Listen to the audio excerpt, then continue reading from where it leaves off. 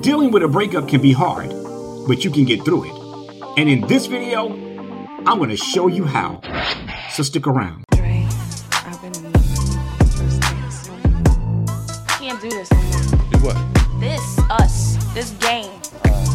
Why did it take you so long to say that? Hey everyone, I'm Andre Pearson. Welcome to my channel, Why Does Love Hurt So Good?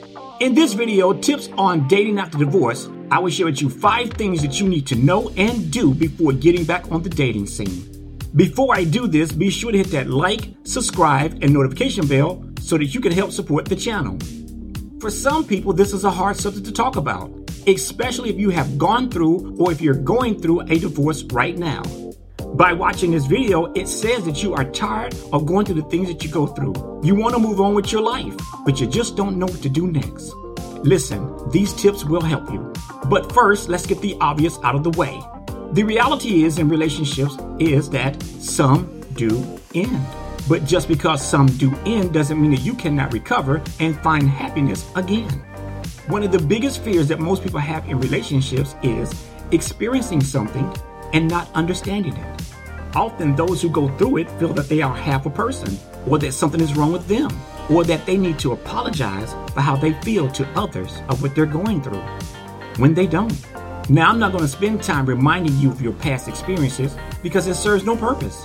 Because if you've done the work, healed from it, and made peace with it, then it's time for you to get back in the dating world. Let's get started. The first thing you need to do is to ask yourself, am I ready? This is a question that must be answered before you do anything.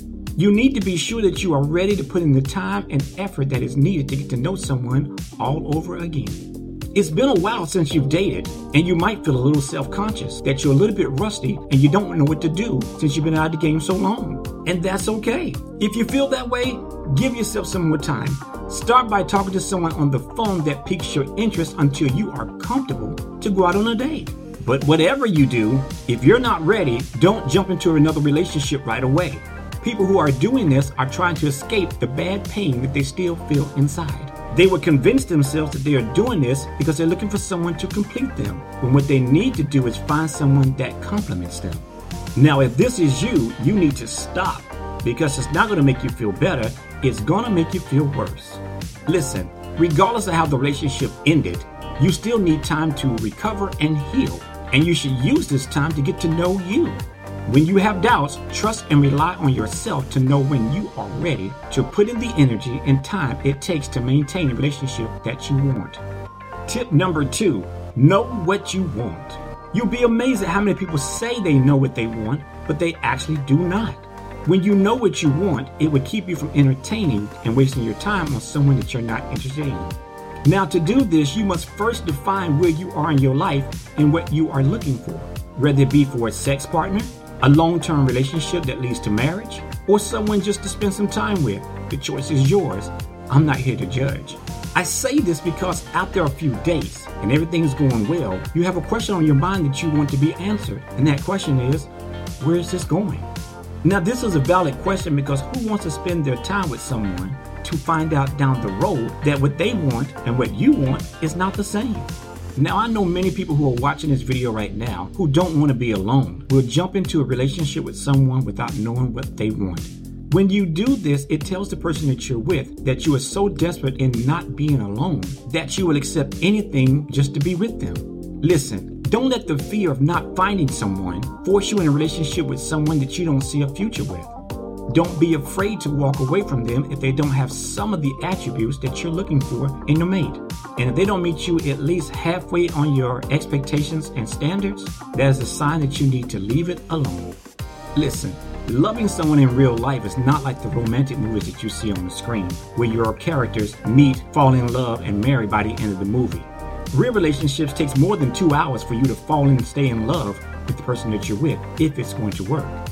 Number 3, don't overthink it. Often we overlook people who seem to be right for us to get with someone who mistreats us, and then we complain about it down the road. How many of you said to yourself, I will not settle for just anyone? People say this in my coaching session all the time, and I always ask them the same question. What is settling to you? Because settling for some people is not the same as it is for others. And besides, who's telling you to settle?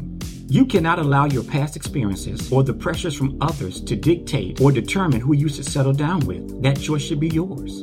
When you feel rushed and forced, just remember all the things you have gone through. Do you really want to repeat your past? Now, for those who are still trying to find that perfect mate, here's a rule of thumb that I use. Don't pick your mate based on preference. Pick your mate based on purpose. Choosing your mate based on preference hardly ever lasts, simply because you have picked a person based on the exterior and not their interior. You have to remember, what we want most times is not what we need. You see, when you select someone as your purpose, they are usually someone that falls in line with the same core values and attributes that you're looking for in a relationship as well.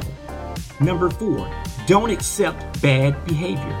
Now, I know many of you heard the phrase, if someone shows you who they are, you should believe them. But seriously, how many people have actually followed that advice? Often we overlook people's bad behavior as being part of them and their flaws, and we just accept it, when we shouldn't. When I say bad behavior, what I'm talking about is the intolerable things that people do to you that you just put up with and allow. Now, yes, I know we all have flaws, but when your flaws affect you negatively in your relationship, it is time to reevaluate what it is you really want in the relationship with that person. Remember, not all love we receive is good love. Number 5, don't have sex with people before you know you have something with them. In our society, sex with someone before you determine they are right for you today is common. Now, here's the thing. If you're with someone who wants to have sex before you do, and you don't want to, don't be pressured into doing something that you don't want to do. It may be a situation where you need to find a circle of people that think the way you do so you can feel comfortable and not be pressured. Having sex with someone before you know they are the one you want to be with or that they share the same values blurs things and makes it harder for you to determine if what you feel for this person is love or lust.